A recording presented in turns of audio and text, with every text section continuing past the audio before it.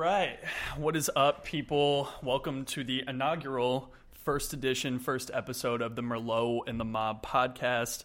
My name is Chris Murch. Across from me, my roommate, my coworker. Introduce yourself. This is Ryan Schucht. What's up, man? Nothing much, man. How you doing? I'm good. Talking into a crusty sock. A lot of bodily fluids could potentially be on this, and my mouth is about 3 inches away. Indeed, we are using socks to muffle noise for the microphones because we are doing this in our very echoey old living room. We're bare bones in this, people. We're keeping it pretty simple right now. As we go along, hopefully we'll upgrade some equipment and get better. And that comes with your feedback. But once again, I want to introduce you to the very first episode of this podcast.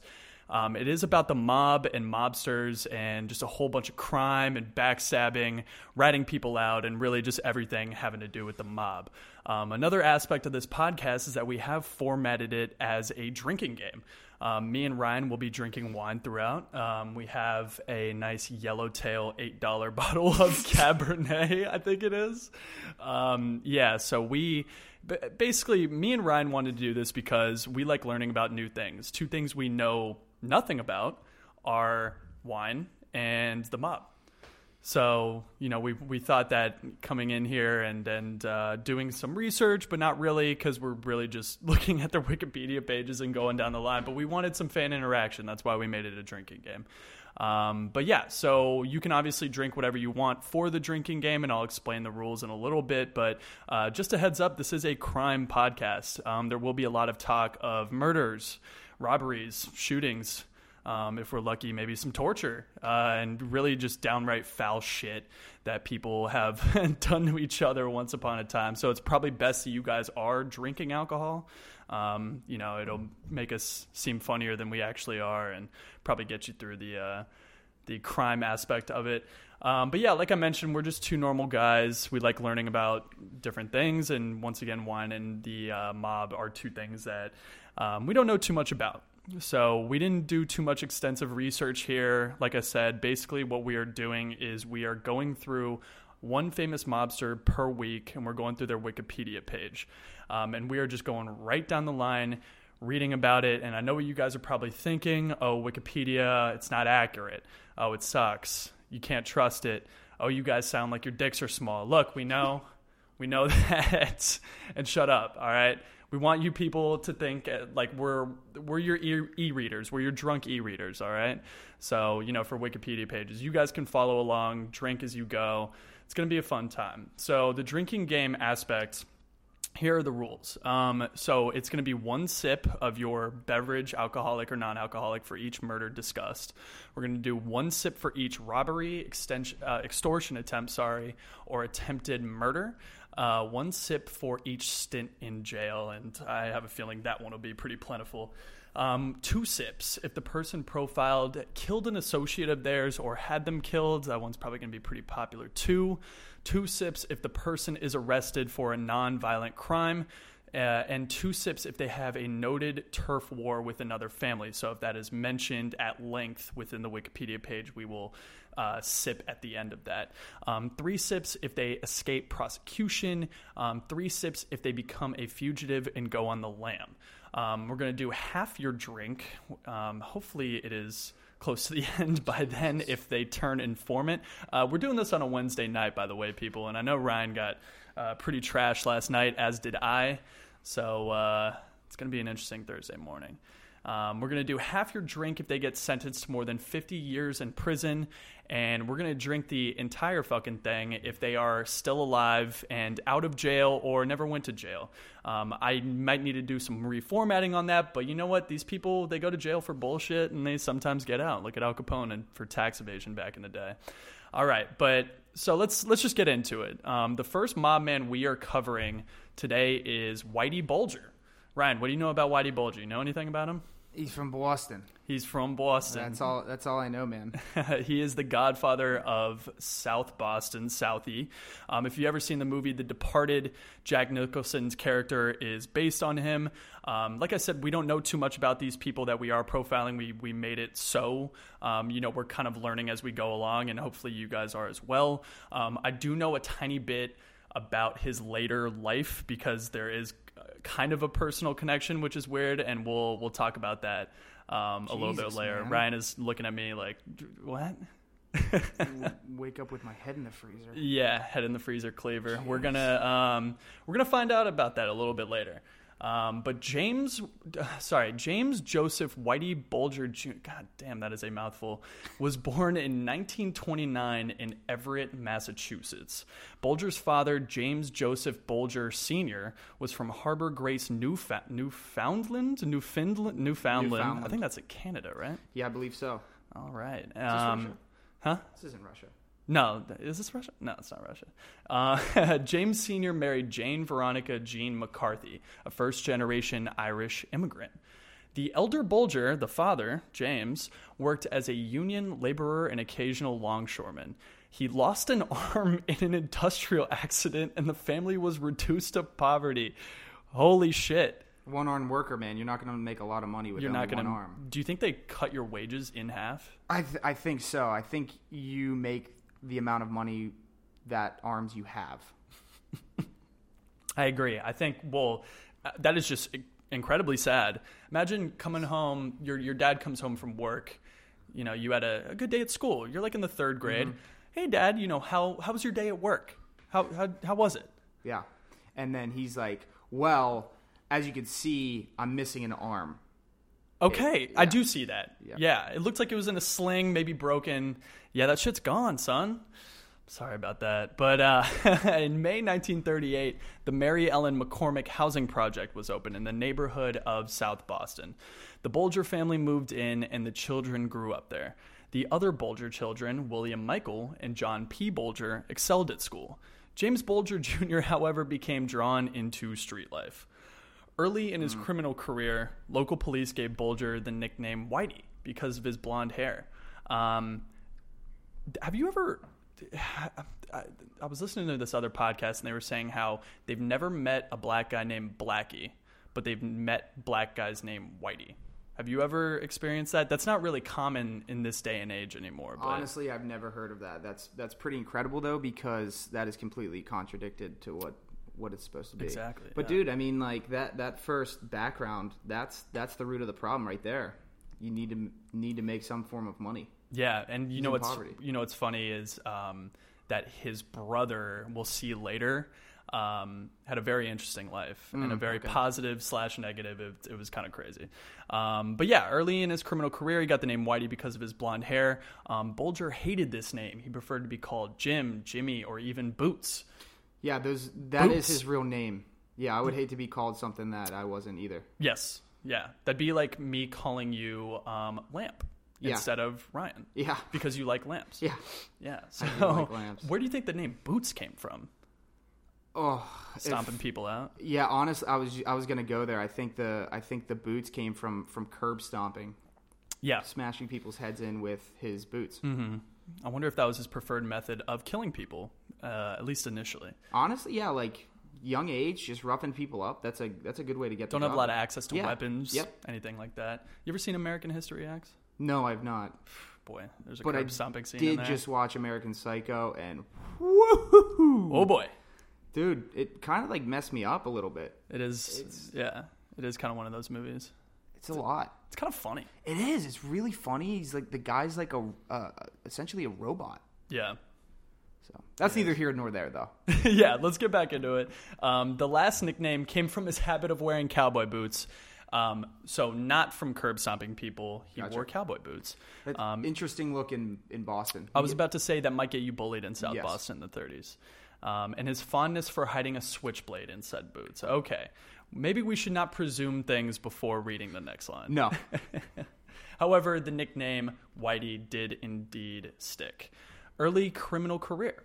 Bulger developed a reputation as a thief and a street fighter fiercely loyal to South Boston.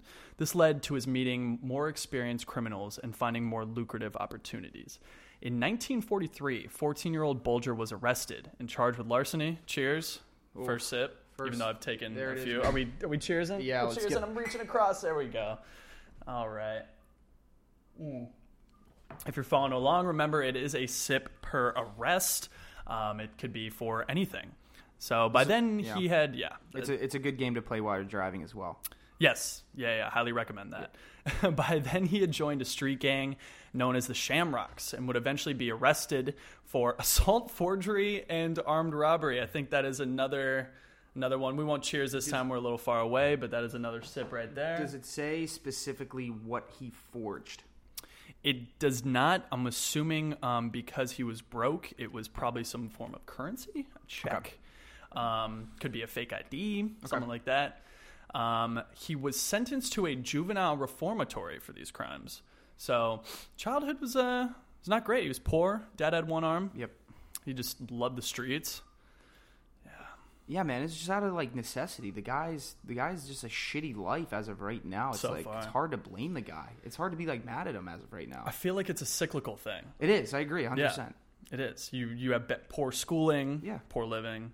Couldn't imagine like the dad was too loving and caring, especially after getting his arm chopped off. Yeah, that sounds pretty painful.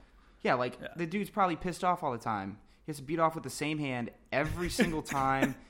He's like, can only pick his nose with one hand. Like, that's a lot, man. The pick and nose part is the most brutal. What if you get your non-dominant arm ripped off? Yeah, going lefty for the rest of my life, it would definitely be an adjustment. Sucks. For sure. Like, I would hit my kids 100% if I got my arm chopped off. I would be boozing all the time to deal with the pain. Absolutely. And then be smacking my kids up. Ditto. We are kidding. This is a comedy podcast. I'm not. Shortly after his release in April 1948, Bulger joined the U.S. Air Force, where his character continued to show. After his basic training, he was stationed as an aircraft mechanic, first at the Smoky Hill Air Force Base in Salina, Kansas, then in Idaho. Go to South Boston, then Kansas, then Idaho. That doesn't sound very great. Big journey. Oh, God. He spent time in the military prison for several assaults. Cheers. Sipping again. Bang. Oh, wait, hold on. Might want to hold that sip because he was later arrested by Air Force police in 1950 for going absent without leave. I believe that is two, Sarah. Jesus. All right, yeah. That's, glass is getting low already. That's embarrassing. All right. Nevertheless, he received an honorable discharge in 1952 and returned to Massachusetts. This one is literally just highlighted prison. So, in 1956, Bulger served his first term in federal prison, where he was sentenced to time in Atlanta Penitentiary for armed robbery and truck hijacking. We're going to be hammered by the end of this episode. Truck hijacking.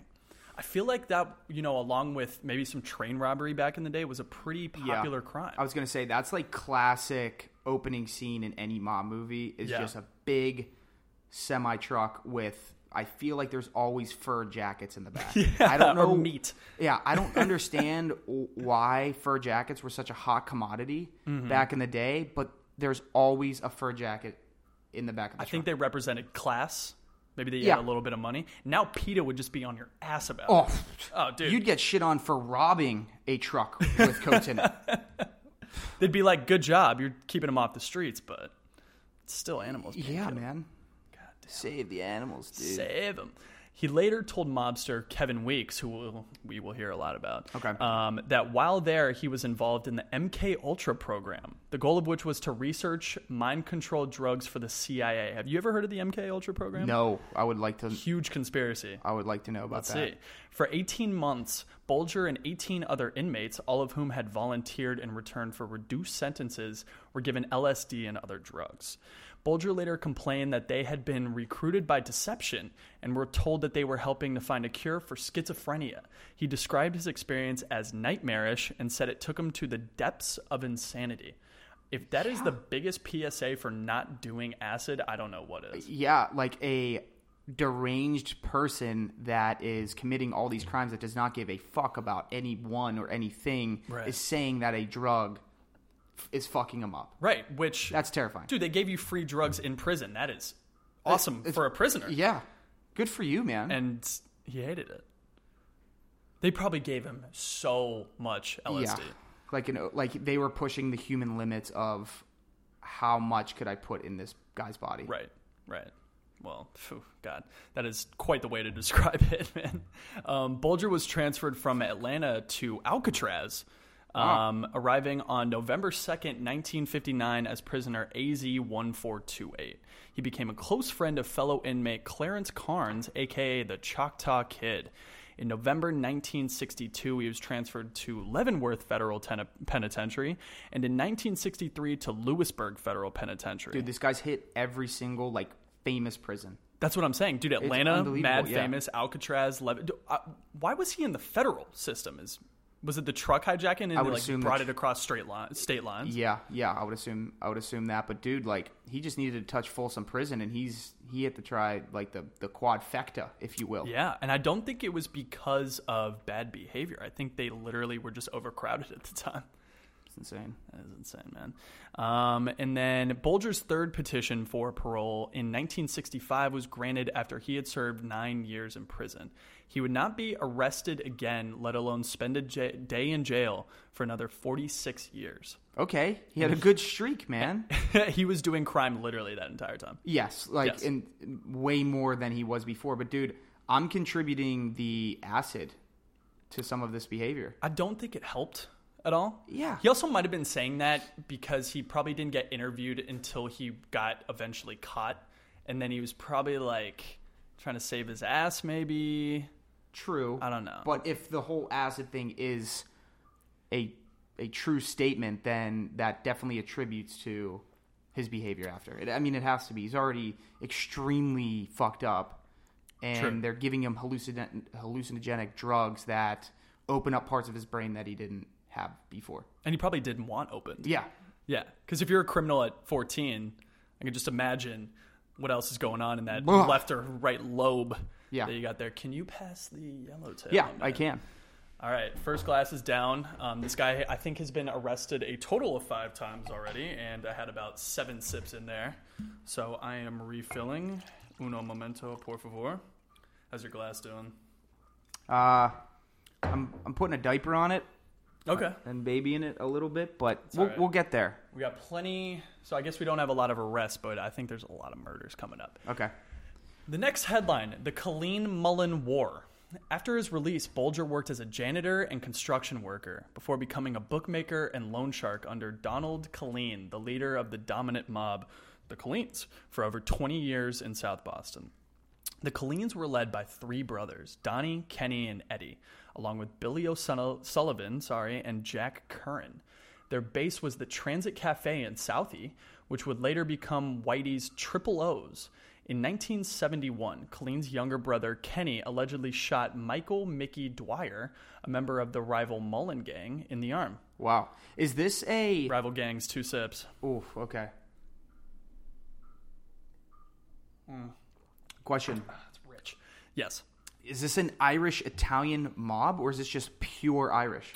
I've never heard of these 2 last names. It sounds a little Italian, and then you have O'Sullivan or something. So we have Billy O'Sullivan and Kenny Killeen, who killed Michael Dwyer. So Dwyer's pretty Irish.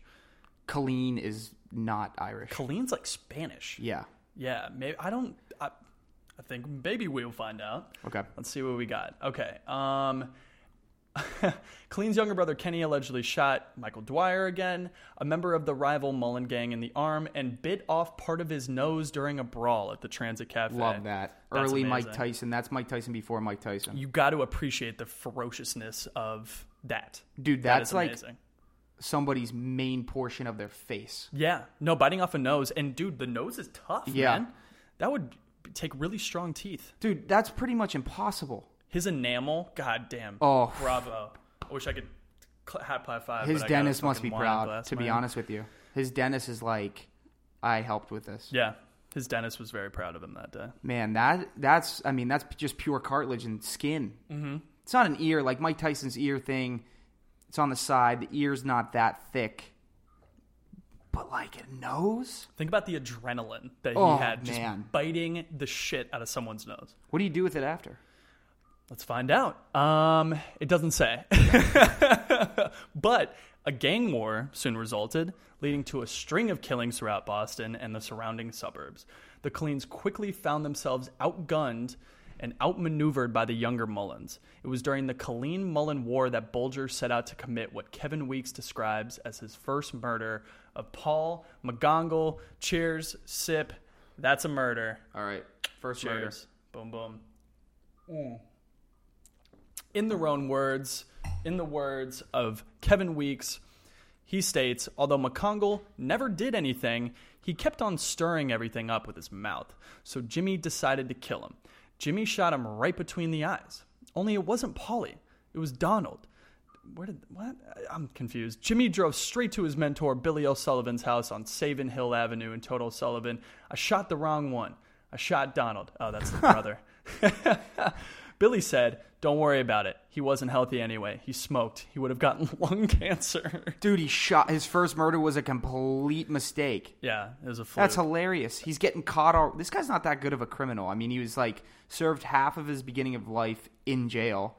He gets caught a lot. Dude, you're a shitty criminal if you spend that much time in jail. And then he shoots the wrong guy. Yeah.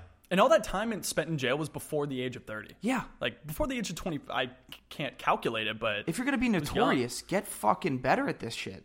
Yeah. That needs to be written in, like, the front of a book. Like, before... If you want to be notorious, get better at this shit. Dude, like, you're a career criminal. Yeah. If this was a job, you already got fired so many times. So many times. You're bad, man. Well, the fact that his mentor, O'Sullivan... said, don't worry about it. He smoked. He would have gotten lung cancer. Quite the assumption. I was just going to say. Quite the assumption there. I don't know, man. That's going out on a limb saying somebody's going to get cancer, so good thing you killed him. Yeah. Yeah, I guess he saved a life in O'Sullivan's eyes. Yeah, okay. We'll go with that. According to former Mullen boss Patrick Nee, McConaughey, certain O'Sullivan was responsible, ambushed and murdered O'Sullivan. Bulger, realizing he was on the losing side, secretly approached Howie Winter, leader of the Winter Hill Gang, and claimed he could end the war by murdering the leaders of the Killeen Gang. Shortly thereafter, on May 13th, 1972, Donald Killeen was gunned down outside of his home in the suburb of Framingham. He flopped. He indeed did. Nee disputes this, claiming that Killeen was murdered by Mullen Gang enforcers James Mantville and Tommy King, not Bulger. I'm going to go ahead and take a sip. Yeah. Sounded like he murdered him, not James or Tommy. Dude, this should be something if you flop. That's bad. That's like worse than becoming an informant. I mean, at least you're sparing a guy's life. You literally set up his murder, and he helped you out. Mm-hmm. This guy's shit, man. Yeah, he's shit. He's absolute dog shit. Bulger and the Killeens fled the city, fearing they would be next. Nee arranged for the dispute to be mediated by Winter and the Pacharcia, I definitely mispronounced that, crime family, capo Joseph Russo. In a sit-down at Chandler's nightclub in the South End, the Mullins were represented by Nee and King, and the Killeens by Bulger. The two gangs joined forces, with Winter as overall boss. Nee's recounting is contradicted by Winter. I never knew Bulger before that. He knew I was friendly with the Mullins gang. He asked if I would intercede. I said, are you serious about this? I don't want to intercede if you're not going to abide by it. He said he would. Nobody talked fault. Deep down, Whitey knew that he couldn't take over for the Killeens without cutting the Mullins in on their bookmaking and loan sharking. The meeting lasted for 6 hours. It was business. 6-hour meeting. I literally could not think of anything worse than a 6-hour meeting. That's almost a full workday. I can't stand a full workday, let alone a 6-hour just meeting of the same exact people doing the same thing. With people that could shoot you at literally any moment. Dude. If you don't say the right thing. Yeah, that'd be the most like, these are all extraordinarily dangerous people, and you're in the room with them for 6 hours walking on eggshells. I always say, man, if I could go back in time, it'd be cool to be a mobster, right? The movies make them look cool. Dude, I'd be sweating out of my fucking suit every day. I don't understand how these people maintain this clip of intensity. They're just crazy, man. It's unbelievable. It's just like pure stressful situations 24/7. You don't get away from it. It's not a job. No, you never get away from it. It's your life. You can get shot in your sleep whenever you're sleeping. Especially man. Back in like the 20s and 30s when the security wasn't good. Oh my God. Oh yeah, exactly, dude. Your house could just get busted in. Bang, bang, you're dead. Bye. Bang, bang. Bang, you're dead. Jesus. The balance of the meeting was spent forming an alliance. Everything was split down the middle. All the horses, dogs, bookmaking, and loan sharking were now going to be under our mutual control. This was the beginning of our relationship. Whitey and I were now partners. Ryan's poeing up again.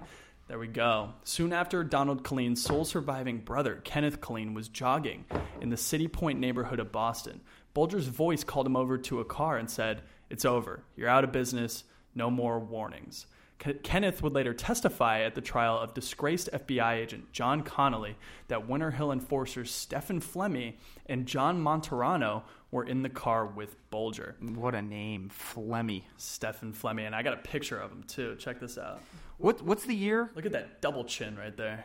Oh yeah, that guy looks like a catcher's mitt. He's Italian as fuck. Yeah, is what he is. What's the year on this right now? This situation. So we're going into the formation of the Winter Hill Gang. Just Correct. happened. So now it says after the 1972. 1972. Truce. So somebody is jogging in 1972. You know how fucking weird that is to people in 1972. Yeah. Some guy just running around. They didn't prioritize fitness back then. And jogging. No one knew what that was. No. Like nobody jogs. What if he's doing yoga? That'd be. He'd be called a gay boy by the entire gang. He'd have a knife in his neck while he's doing downward dog. What are these movements you're doing? What are these movements? Jesus. All right. After the 1972 truce, Bulger and the Mullins were in control of South Boston's criminal underworld. FBI Special Agent Condon noted in his log in September of 1973 that Bulger and Nee had been heavily shaking down the neighborhood's bookmakers and loan sharks. Over the years that followed, Bulger began to remove opposition by persuading Winter to sanction the killings of those who stepped out of line. In a 2004 interview, Winter recalled that the highly intelligent Bulger, I don't know how smart he is. I was going to say, I wouldn't use that word to describe him. No, not at all. But he said that he could teach the devil tricks. That's how smart he was. Okay. Criminally smart. But he got, I don't know, I'm not buying that one. I'm not buying that either. And during this era, Bulger's victims included Mullen Gang veterans McCongle, King, and Spike O'Toole. We drink to that. More murders. McCongle, what a name. Awesome. According to Kevin Weeks, as a criminal, he made a point of only preying upon criminals. All right. He's only killing bad guys. Yeah, it's like a Robin Hood situation, except not at all. Right. But it's a little bit more justifiable, I guess. Like, hey, you're a bad guy, but you're also taking bad guys out of the world, which is good. It's a good thing. That's good. Civil service. And when things couldn't be worked out due to his satisfaction with these people, after all the other options had been explored, he wouldn't hesitate to use violence. Tommy King in 1975 was one example. Tommy's problems began when he and Jimmy had worked in Triple O's, the bar that we mentioned previously that Bulger owned in 1971. Tommy, who was a Mullins, made a fist, and Jimmy saw it. A week later, Tommy was dead. He made a fist. He made a fist, and now he's dead. Unbelievable. Little too much like pride and... Yeah. This guy was a fucking psycho. Yeah, these are a lot of roles. I wouldn't want to be in this game. There's too many roles. Yeah, there are a lot Can't of you roles. make a fist? No, can't make a What fist. if I'm like angry at somebody else and I'm like, hey, get off my lawn? Yeah, but if it was done like kind of in his direction, you're dead by Wednesday. Oh, man, that's a lot. Yeah, that's a lot. Later that same night, never mind, Tommy's second and last mistake had been getting into the car with Jimmy, Stevie, and Johnny Monterano. Later that same night, Jimmy killed Buddy Leonard, cheers, and left him in Tommy's car on Sudsky Way in the Old Colony projects to confuse the authorities. We cheers to that. That is another murder. I would love to know how they killed him in that. Anytime I hear of like mobster murder in cars, I just go back to Goodfellas and the ice pick in the back of the head. Yeah, just right through the chair. That is like a great way to murder somebody. Yeah. Like from a mobster perspective. Keeps them quiet. Yep. They never know what hit them. Mort Goldman. Yeah. Yeah, Sold wigs. With the commercials where he's jumping backwards. Morty's wigs! They never come off! I'm going to pay you, Jimmy. I'm going to pay you. Jimmy, I need my money. I need my money, Jimmy. Jesus. Dude, speaking of psychos, De Niro in that movie. And we are going to profile who he played in that movie, by the way, eventually, Jimmy Burke. Okay. But that's it. I'm it's excited. It's going to be a good one. Yeah. It's going to be a really I'm good one. excited for that He one. was a maniac, that Love guy. it. In 1979, Winter was arrested along with many members of his inner circle on charges of fixing horse races. Bulger and Flemmi were left out of the indictments. They stepped into the vacuum and took over leadership of the gang. They transferred its headquarters to the Lancaster Street garage in Boston near the Boston Garden in the West End. Imagine you are a mobster who has killed many people, done extortions, robberies, drug trafficking, the whole 9 yards, and you get arrested for fixing horse races. Yeah, man. That's what they pinch you on. Exactly. Like, this kind of just goes back to the whole theme of, like, this guy isn't a good criminal. How, like, dude, it's horse racing. Well, this was good for him because he took over the gang. This was just some random guy. I get that, but, like, it's just, these people aren't that good. No, they're not that good. So far, they have not been good at all. FBI informant.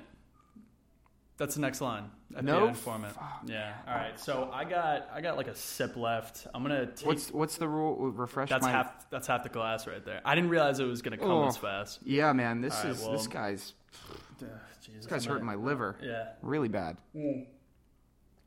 That's gone. Can you pass me the tail of yellow, sir? Yeah. Having no AC in here is kind of a bummer. It's a little steamy. Yeah, swamp ass would be an understatement. All right, refill. Got this here. Let me take another quick sip. Mm-hmm. My mother would be very disappointed in the amount of wine that I'm drinking on a Wednesday. Yeah, I've heard that line a couple times. In 1971, the FBI approached Bulger and attempted to recruit him as an informant as a part of their effort against I'm butchering this name, Petrarchia. It's very Italian. Yeah. FBI Special Agent Dennis Condon, who we mentioned earlier, was assigned to make the pitch. However, Condon failed to win Bulger's trust. 3 years later, Bulger partnered with Flemmi, an Italian-American mobster who had been an FBI informant since 1965. You fucking rat. Although it is documented that Bulger soon followed Flemmi's example, exactly how and why continues to be debated. Special Agent John Connolly frequently boasted to his fellow agents about how he had recruited Bulger at a late-night meeting at Wollaston Beach inside an FBI-issued car. Connolly allegedly said that the Bureau can help in Bulger's feud with the Petrarchia underboss Gennaro Angulo. After listening to the pitch, Bulger is said to have responded, "All right, if they want to play checkers, we'll play chess. Fuck them." All right. What a line. Yeah, but he doesn't know how to play chess. No. Dude, he doesn't know how to play Candyland. Yeah, like real life chess. He can't. Do you know what game I was thinking about the other day that was really fun back in the day? What? Mancala. Did you ever play Mancala? Oh, I've not.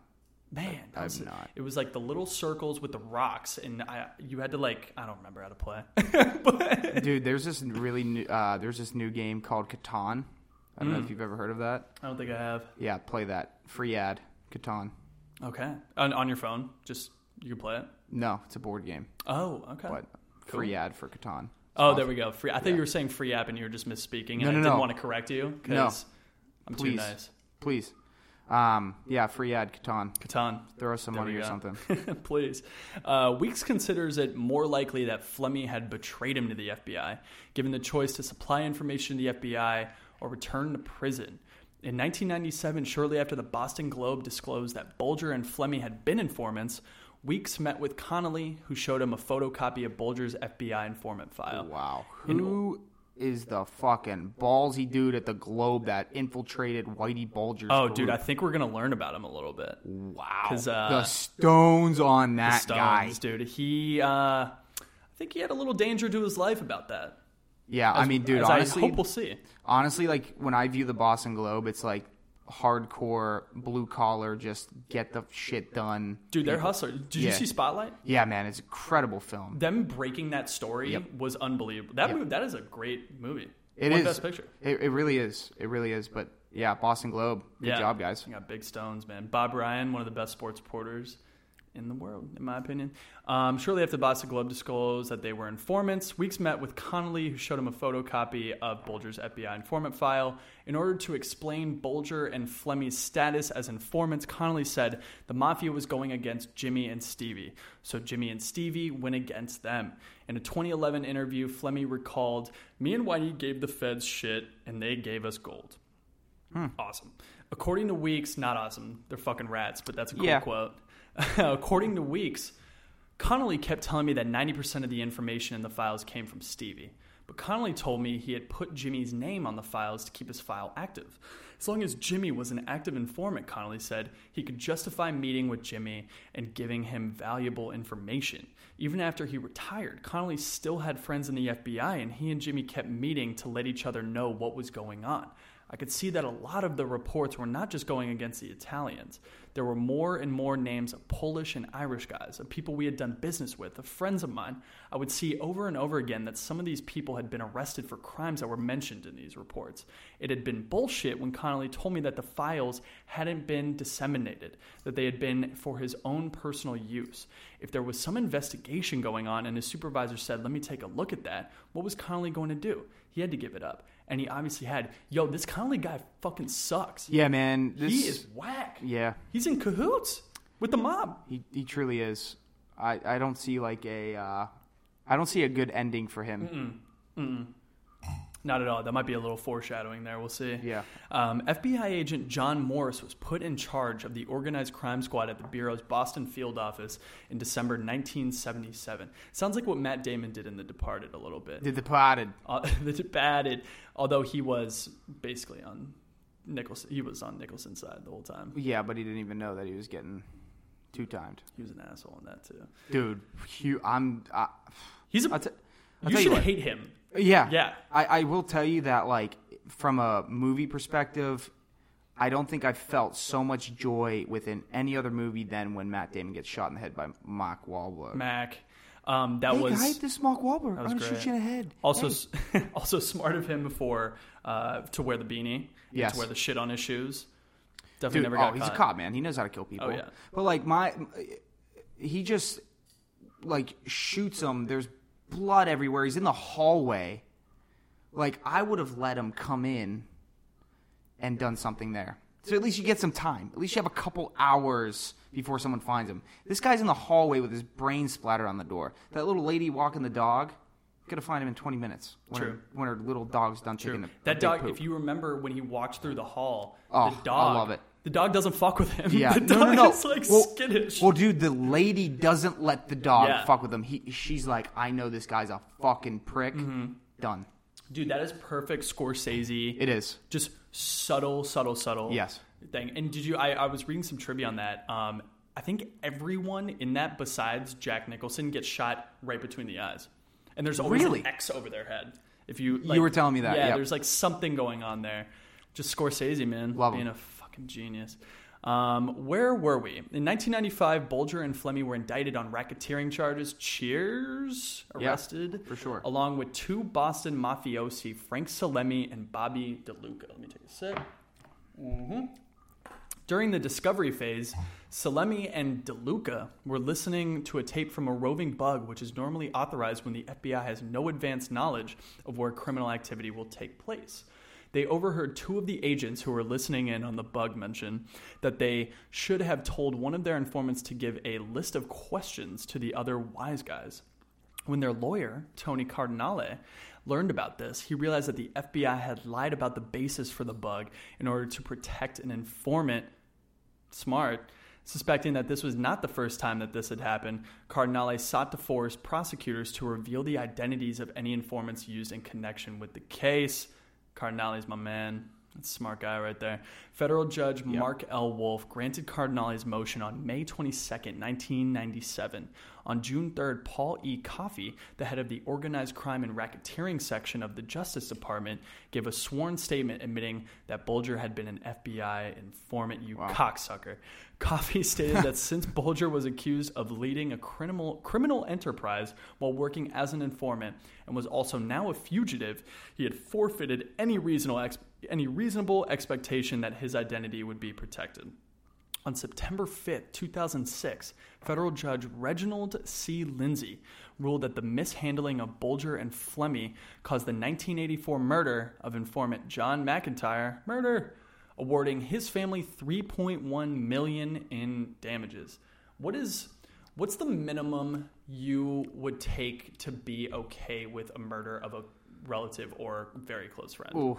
I know it's a tough question, but it has to be asked. Dude, that's hard. That is hard. Gun to my head, monetary amount, $5 million. I was gonna say $5 million too.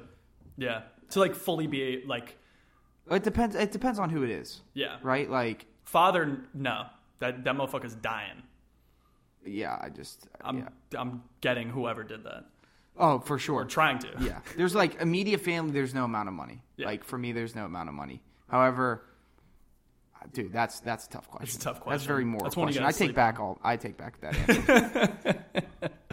Lindsay stated that the FBI failed to properly supervise Connolly, convicted and jailed in 2002. Connolly, FBI agent, scumbag, convicted and jailed in 2002, and stuck its head in the sand regarding numerous allegations that Bulger and Flemmi were involved in drug trafficking, murder, and other crimes for decades. Now, we move to Goodfellas in South Boston, so we're going back here. Consolidating power.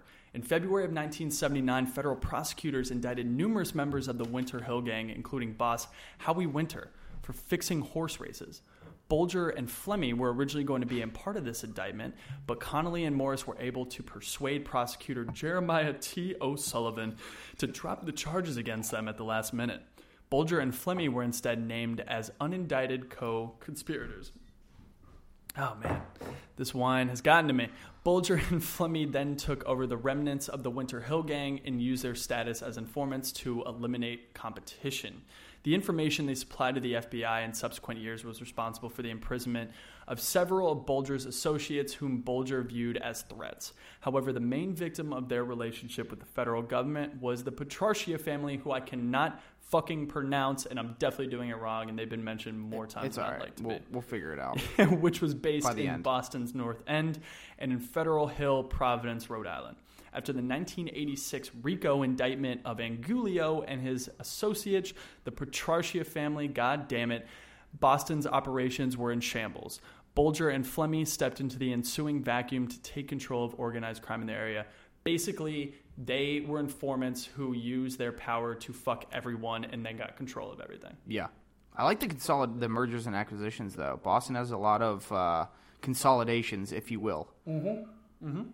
At least they're smart about that. They are smart about that. They're also huge scumbags for just literally ratting on everyone and taking control of everything. Yeah, dude. Like this is probably one of like the scummiest. Yeah. Oh, by the way, we are going to have the most scummy award at the end of the episode, which we will try to turn into. I think I already have mine. I think I could just end it here. I think you should wait. Okay. I think we got a lot more juicy stuff. All right. The murder of Louis Latif. In 1980, Bulger was approached in South Boston's Triple O Saloon by Louis Latif, whatever, a neighborhood bookmaker. Weeks, a bouncer at the establishment, said he wasn't a big guy, maybe 5'7" and 185 pounds. Of Arab descent, he had a mustache like Saddam Hussein. That's kind of racist. That night, as always, he was talking in an obnoxious, loud voice. Even when there were 400 people in the bar, you always knew Louis was there. Latif had been stealing from his partners in the bookmaking operation and using the money to traffic cocaine, and had not only refused to pay Bulger a cut of his drug profits, but committed 2 murders without Bulger's permission. Latif told an outraged Bulger he was also going to kill his partner, Joe the Barber, whom he accused of stealing money from the bookmaking operation. Bulger refused to sanction this, but Latif vowed to proceed. Bulger replied, "You've stepped over the line. You're no longer just a bookmaker." Latif responded that as Bulger was his friend, he had nothing to worry about. Bulger coldly responded, "We're not friends anymore, Louis. That is when the blood rushes out of your face, you run out of there, you skip town, you're a ghost." Because that line gets said to you by this guy, Bulger, you are so dead. Yeah, that's an awkward thing to do, too, as well. Like, I've never had to do that. Have you ever had to, like, break up with a friend? No, I've never broken up with a friend. I haven't. Never broken up with a girlfriend either. It's a story for another time. Okay. But, no, I've never. It's usually just like you guys stop talking. you know? Yeah, but like, It's never like a spur of the moment thing. I wonder how that goes. Like, do you sit them down and say like, it's not you, it's me, or like? That's probably how I would approach it because I'm soft. Okay. And would tend to deflect blame. Gotcha. Or avoid confrontation. Yes, that too. At all costs. Yeah. Yep. Yeah. At the time, I'm drunk. Yeah, I'm pretty drunk too. I'm also sweating where there's no AC in here. Yeah. We live in Hoboken, New Jersey, where AC is crucial in the summer because it is muggy as piss out. Yeah, you should give them our address too. Yeah. And social security. At the time, Weeks was about to get married, and shortly before the wedding informed Bulger that he was having difficulty finding a seat for Lateef at the reception. Don't worry about it, Bulger responded. He probably won't show. Oh, God. Louis had always been a major moneymaker for Jimmy, and now he wanted to kill a friend of Jimmy. There was no way that would be allowed. Shortly after that, a week or so before my wedding, Louis was found stuffed into a garbage bag in the trunk of his car, which had been dumped in the south end. He had been stabbed with an ice pick and shot. Ice pick. You called it. Ice pick. Bing, bing, bing. Murder. Yep. Sip. You got it. Probably Big made, on the ice probably pick. made no noise. Yeah, Depending man. on where he was stabbed. But Ice picks can do. they're sharp. Can do it. Very sharp. He was color coordinated, Jimmy told me. He was wearing green underwear and was in a green garbage bag. Dude, Yeah, but he's full of quotes. Yeah, but talk about an obsolete object now. Ice picks? Yeah. Yeah. I mean, they're gone. The ice machines just make cubed ice separately by themselves. That now. they do. I feel like, especially where I went to school in upstate New York, Yeah. they had those really thick ones hanging from the roof. And you actually could, like, if you wanted to grab them and just, like, use it real quick. Wait, they had like Probably would. visible ice picks? Well, so when, like, shit's dripping off, but it's a lot of snow, but it freezes in the middle of the night. Yeah. Yeah, and, like, but it's, like, the thick ones, like, Yeah. with the sharp Icicles. ends. Icicles. Yeah. Yeah. But, like, I feel like you could use that as an ice pick replacement, kind of. Not really. Yeah. I was also getting confused as to what an ice pick was. Yeah, you were because thinking I'm icicles the whole time. Not from the East Coast. Gotcha. I am, like I said before the episode, not the smartest cookie in the jar, but I'm also this wine's getting to me a little bit. It's all right. According to Kevin Weeks, strangely enough, Jimmy told me Louis' last words were a lie. Apparently, Louis had insisted that he come by himself and that nobody had driven him over. It was hard to figure out why Louis lied to Jimmy that night. If he told Jimmy that someone had driven him, he might have gotten a pass. But it wouldn't have lasted long since Jimmy had no intention of letting Louis run wild. Bye-bye, Louis. Yeah. Halloran and Donahue murders. More murders. In 1982, a South Boston cocaine dealer named Edward Brian Halloran, known on the streets as Balloonhead, approached the FBI and stated that he had witnessed Bulger and Flemmi murdering Lateef. How do you get the nickname I was Balloonhead? just going to ask. That's because a phenomenal can you nickname. please start calling me that? Yeah. That is an amazing name. Dude, you need some major spherical head. His head must have been ginormous. Yeah. And like perfectly proportioned, Well, too. you know those heads that are like skinny in the chin and then just get like super wide at the skull? Yes. That's probably what he was Like rocking. like those characters in Alice in Wonderland. Yes. You know what I mean? Yeah, The twins with Yes. the humongous heads. That's Yes. what I picture. Balloon head. Balloonhead Edward Halloran. Meanwhile, Connolly kept Bulger and Flemmi closely briefed on what Halloran was saying to the FBI, specifically his knowledge of their participation along with their younger associate James Gentleman Jim Mulvey in the murder of Tulsa, Oklahoma businessman Roger Wheeler. Connolly reported that Halloran was shopping this information to the FBI for a chance for him and his family to be placed in the Witness Protection Program. Soon after, on May 11th, 1982, Bulger, Flemmi, and Weeks were tipped off that Halloran had returned to South Boston. Whew, boy. He's back. He's back, and that was a bad decision. Yeah. That was a really bad decision. After arriving at the scene, Weeks staked out Anthony's Pier 4 restaurant where Halloran was dining.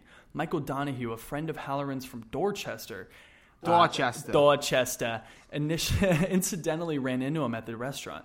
In a decision that would prove costly to him, Donahue offered Halloran a ride home. Bud, you're out of it. You know what I mean? Like, you're gone. You're out of this whole circle. Your life is fine now. Don't go back. Dude, how about the guy who just, like, offered the guy a ride home and now he's dead? I just don't feel bad for anyone involved. I don't feel bad for him. honestly. That's your own fault. Yeah. I mean, everyone in this story is a huge scumbag. Yeah, but like a lot of the people I have sympathy for, and then others I don't. This guy I do not. No, not at all. As Donahue and Halloran drove out of the parking lot, Weeks signaled Bulger by stating, "The balloon is in the air." That's a good joke. Over a walkie-talkie. Bulger drove up with a masked man armed with a silenced MAC-10. Bulger himself carried a .30 cal carbine. A disguised Bulger and the other shooter opened fired and sprayed Halloran and Donahue's car with bullets. That is another sip. Jeez. That is a murder. Donahue was shot in the head and killed instantly. Innocent guy. Just wanted to give his friend a ride home and proceeds to get shot in the head. Wrong I think place, the moral, wrong time. The moral of the story is be an asshole, don't be nice, don't offer friends rides. Yeah. Speaking of which, Saturday morning, you got my ride, right? Oh, yeah. From the show? Yeah. Okay. Yep. Cool. We're good. Okay. Donahue was shot in the head. Halloran lived long enough to identify his attacker as James Flynn, a Winter Hill associate who was later tried and acquitted. Okay, acquitted. Flynn remained the prime suspect until 1999, when Weeks agreed to cooperate with investigators and identified Bulger as one of the shooters. Everyone involved is cooperating.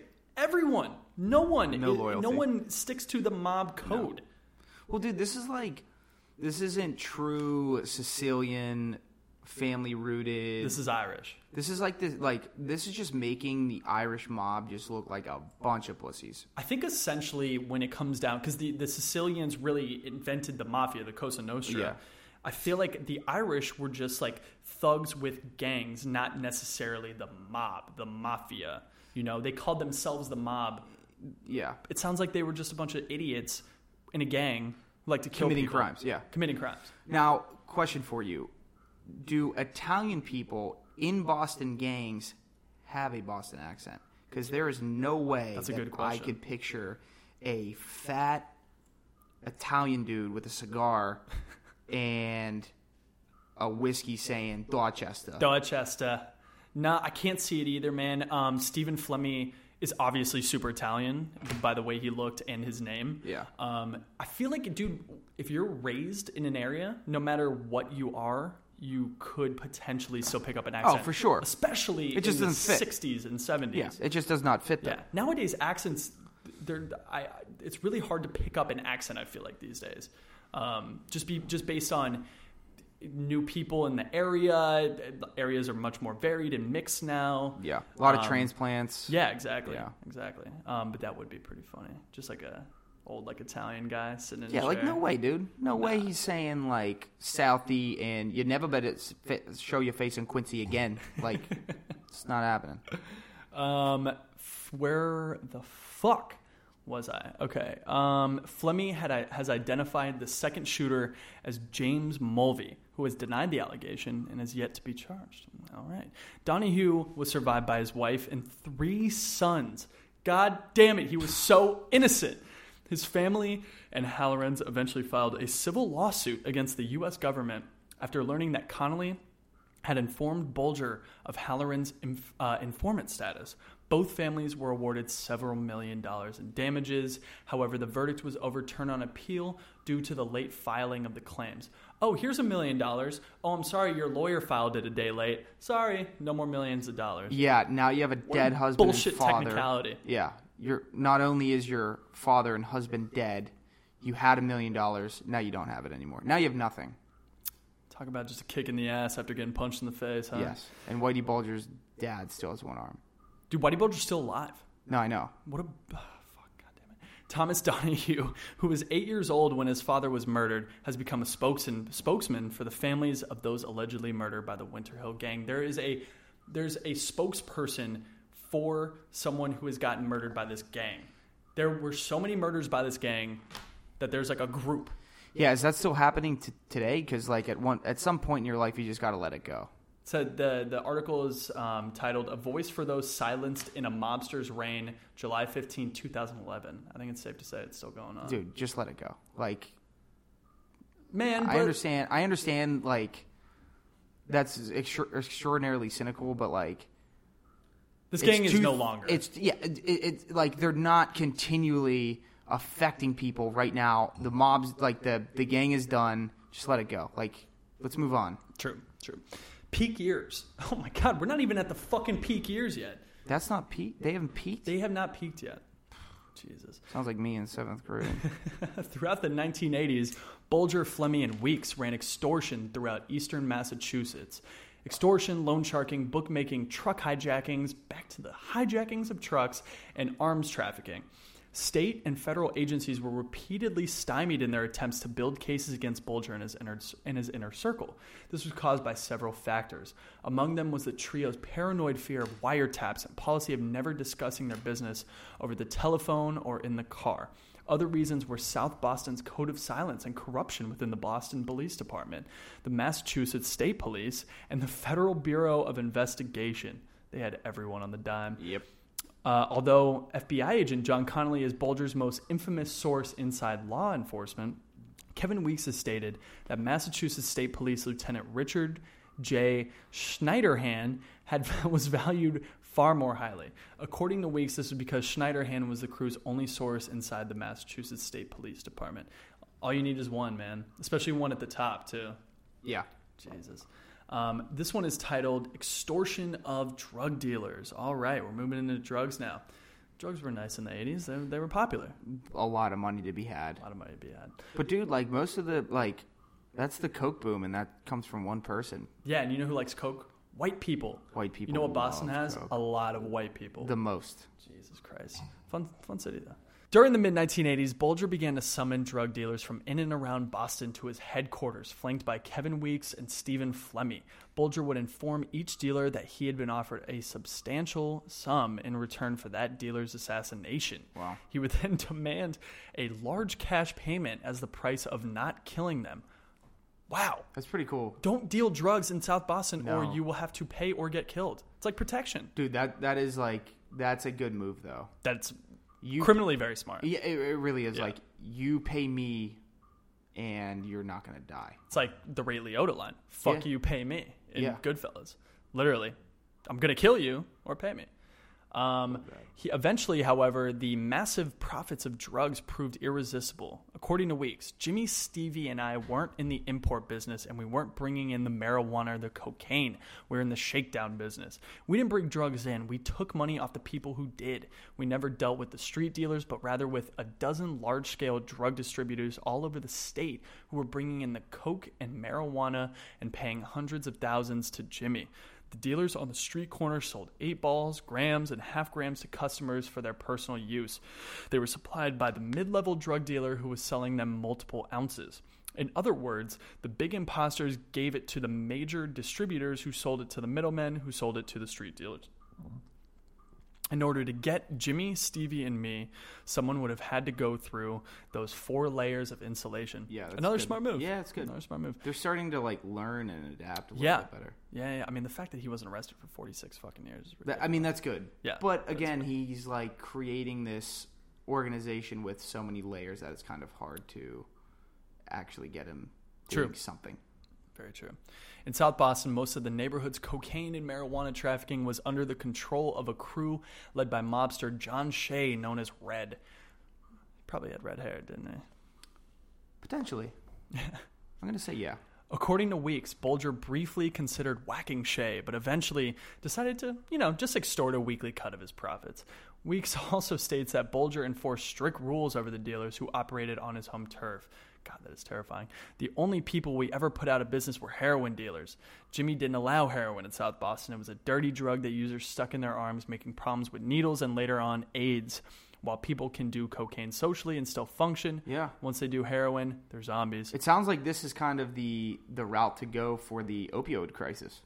Yes. Just get Whitey Bulger to eradicate the streets of heroin. Yeah, man. Yeah. I think that's the move. Have everybody do cocaine and not heroin.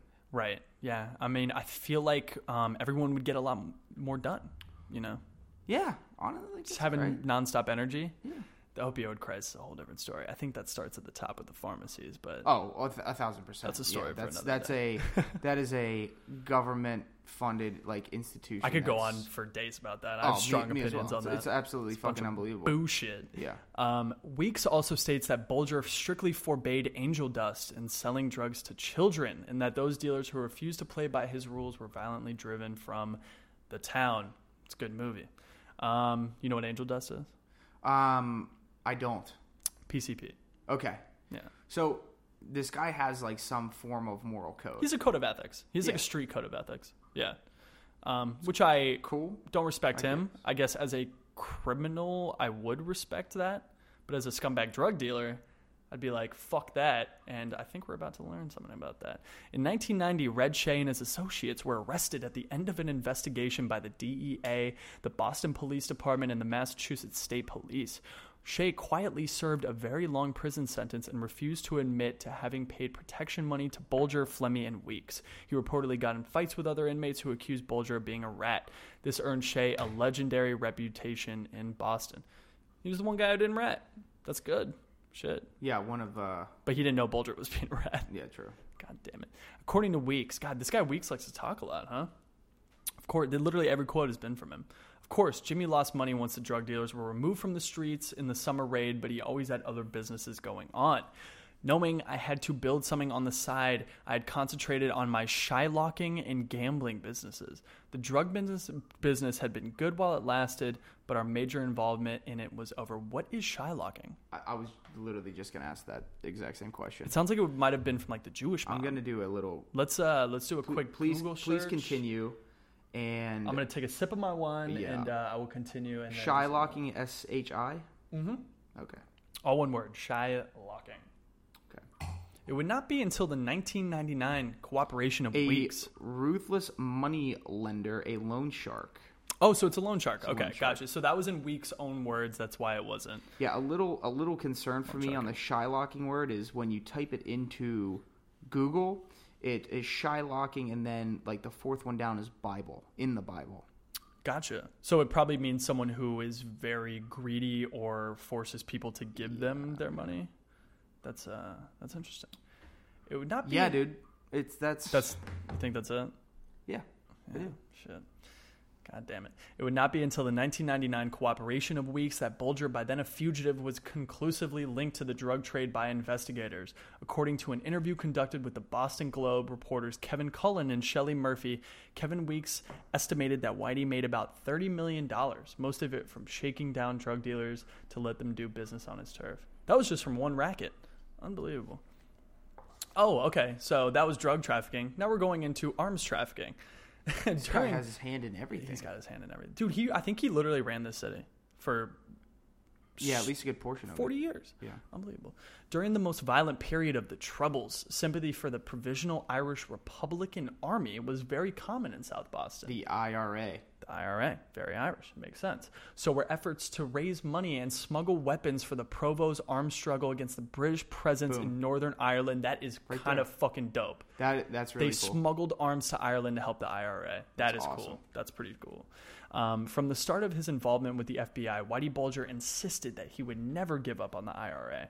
Bulger had previously donated to NORAID and shipped weapons, guns, and a block of C4 plastic explosives in a van to the Provisional IRA in the early 1980s. After meeting with the IRA Chief of Staff Joe Cahill, Bulger and Patrick Nee raised $1 million by shaking down drug dealers in South Boston and Charlestown.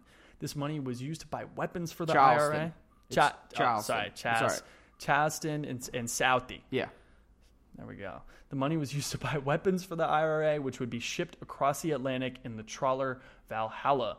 Bulger also personally donated some of his own weapons. Before the use of the Valhalla, Bulger shipped overseas a shipment of guns and C4 in a van at least once.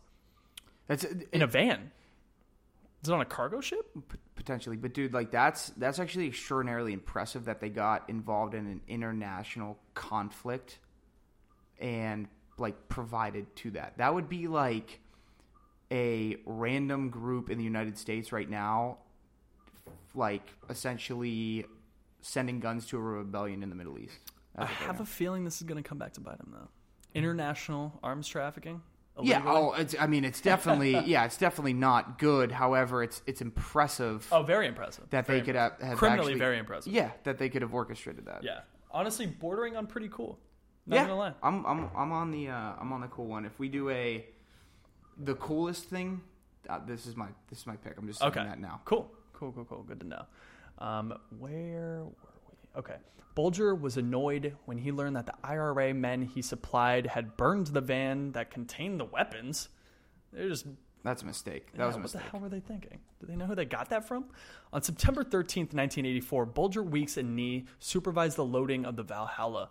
The final cache included 91 rifles, 8 submachine guns, 13 shotguns, 51 handguns, 11 bulletproof vests, 70,000 rounds of ammunition, plus an array of hand grenades and rocket heads. Oh boy, that is a lot. The Valhalla rendezvoused 120 miles off the Irish west coast with the Mauritia Ann, an IRA ship that had sailed from the trolley. During the return voyage, the Irish Navy stopped the Mauritia Ann and seized the hidden arsenal, arresting IRA members Martin Ferris, Mike Brown, and John Crawley. The operation had been compromised by IRA member Sean O'Callaghan, who was an informant for the Irish National Police. Dude, this story is just all informants fucking everything up. Yeah. Literally. When Valhalla crew member John McIntyre was arrested for trying to visit his estranged wife. Imagine getting arrested for that. Damn. He confessed his role in the weapons smuggling to Boston police. McIntyre implicated Bulger in the botched... I'm going to start that over. McIntyre implicated Bulger in the botched smuggling to FBI agent Roderick Kennedy. But Kennedy insisted that Bulger's handler, John Connolly again, overheard him talking about someone on the Valhalla cooperating. Connolly confirmed Bulger's suspicions of McIntyre, leading Bulger and cohort Steve Flemmi to murder McIntyre for his betrayal. Cheers, buddy. That is a sip. Another murder. Oh, my God. According to Kevin Weeks, when Bulger met with McIntyre, as Ryan is just shaking his head with the purplest teeth I've ever seen... This has been quite the trip so far, buddy. Yeah, man. This is a rough one to start off on for the old liver. Yeah, you know this is you should wait till next week's one. According to Kevin Weeks, we should pick just regular businessmen that are maybe doing a little tax evasion. You know what I mean? Just that would be healthier for our livers. Yeah. Maybe not as fun to talk about. No, it's going to be extraordinarily boring. However. Oh, man. According to Kevin Weeks, when Bulger met with McIntyre in a South Boston house, he hoped to avoid murdering the informer and offered to send him to South America with money and the understanding that he was never to contact his family or friends again. Oof, boy. Well, murder, getting killed, or going to South America. Yeah, I mean, he just got put in the witness protection program without the witness or protection portion of the program. Yeah. And basically, Bulger would know where he was at all times, and the police would probably, knowing this Connolly guy, would probably get to know where he is, and I don't think that would turn out well either. Basically, he was fucked. After interrogating McIntyre over several hours, however, Bulger decided that he did not have the discipline to cut ties with everyone.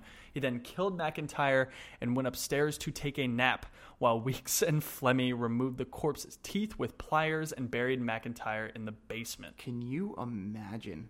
Unbelievable.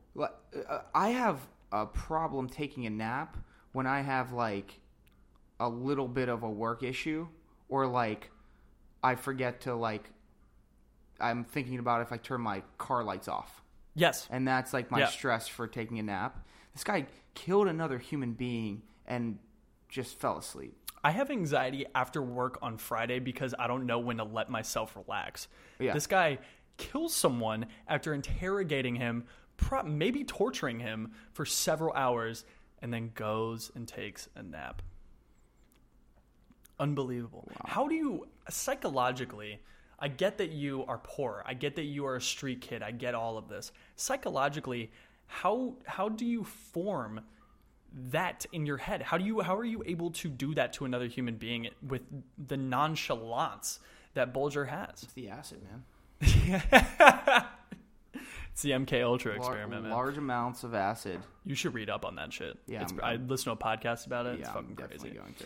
In the summer of 1991, Bulger and Kevin Weeks, along with associates Patrick and Michael Linsky, came into possession of the winning Massachusetts lottery ticket, which had been bought at a store he owned. The four men shared a prize of around $14 million. Bulger was widely thought to have obtained his share of the jackpot illegitimately. I'd say a big old no shit on that one. Yeah. Yeah, $14 million. Yeah, he just didn't randomly win a lottery. No, I have a feeling that word got around town in Southie that someone had the winning ticket, maybe couldn't cash it immediately, and Bulger paid him a little visit, paid him or her a little visit. Yeah, agreed. Yeah. God, this guy's a jerk. Downfall. Dude, can you imagine winning the lottery and you're just like, okay, I have all of this money, and then some guy just like sneaks in your door and puts an ice pick in your mouth? Sounds kind of hot. Yeah. Well, do you think Bulger paid him? Hypothetically, do you think he was like, "I'll give you $500,000 for this," or do you think he was just like, "Yo, hand this over, you're fucking dead"? Yeah. Why would he give up money? Because he knows he's about to get $14 million. I know, but like, death is a good it's a good conductor to get that. You don't need to pay. Like, you're just giving up money at that point. Death is the ultimate, I'm going to kill you unless you give me this. That's incentive enough. I think Bulger had the ultimate fuck you attitude because he knew with his connections within law enforcement that he could get away with pretty much anything. Yeah, I agree. I think there's no way he paid. He had an FBI agent, a lieutenant of the state and police. multiple local policemen just on his dime. On his payroll. Yeah. Unbelievable, man. This is titled Downfall, so we're getting towards the end here. In April 1994, a joint task force of the DEA, the Massachusetts State Police, and the Boston Police Department launched a probe of Bulger's gambling operations. The FBI, by the time considered compromised, was not informed. Good. Really good. After a number of bookmakers agreed to testify to having paid protection money to Bulger, a federal case was built against him under the RICO Act. Another rat, man. Continue, just so many rats in this This story. is literally a story of informants. Yeah, that's all it 100%. is. According to Kevin Weeks, in 1993 and 1994, before the pinches came down, Jimmy and Stevie were traveling on the French and Italian Riviera. The two of them traveled all over Europe, sometimes separating for a while. Sometimes they took girls, sometimes the two of them just went. They would rent cars and travel all through Europe. It was more preparation than anything, getting ready for another life. They didn't ask me to go, not that I would have wanted to go. Yeah, fucking right, dude. So we're going to Europe. We're going to be with a bunch of German models in Berlin, and then we're going to the south of France, and we're going to yacht for a little bit.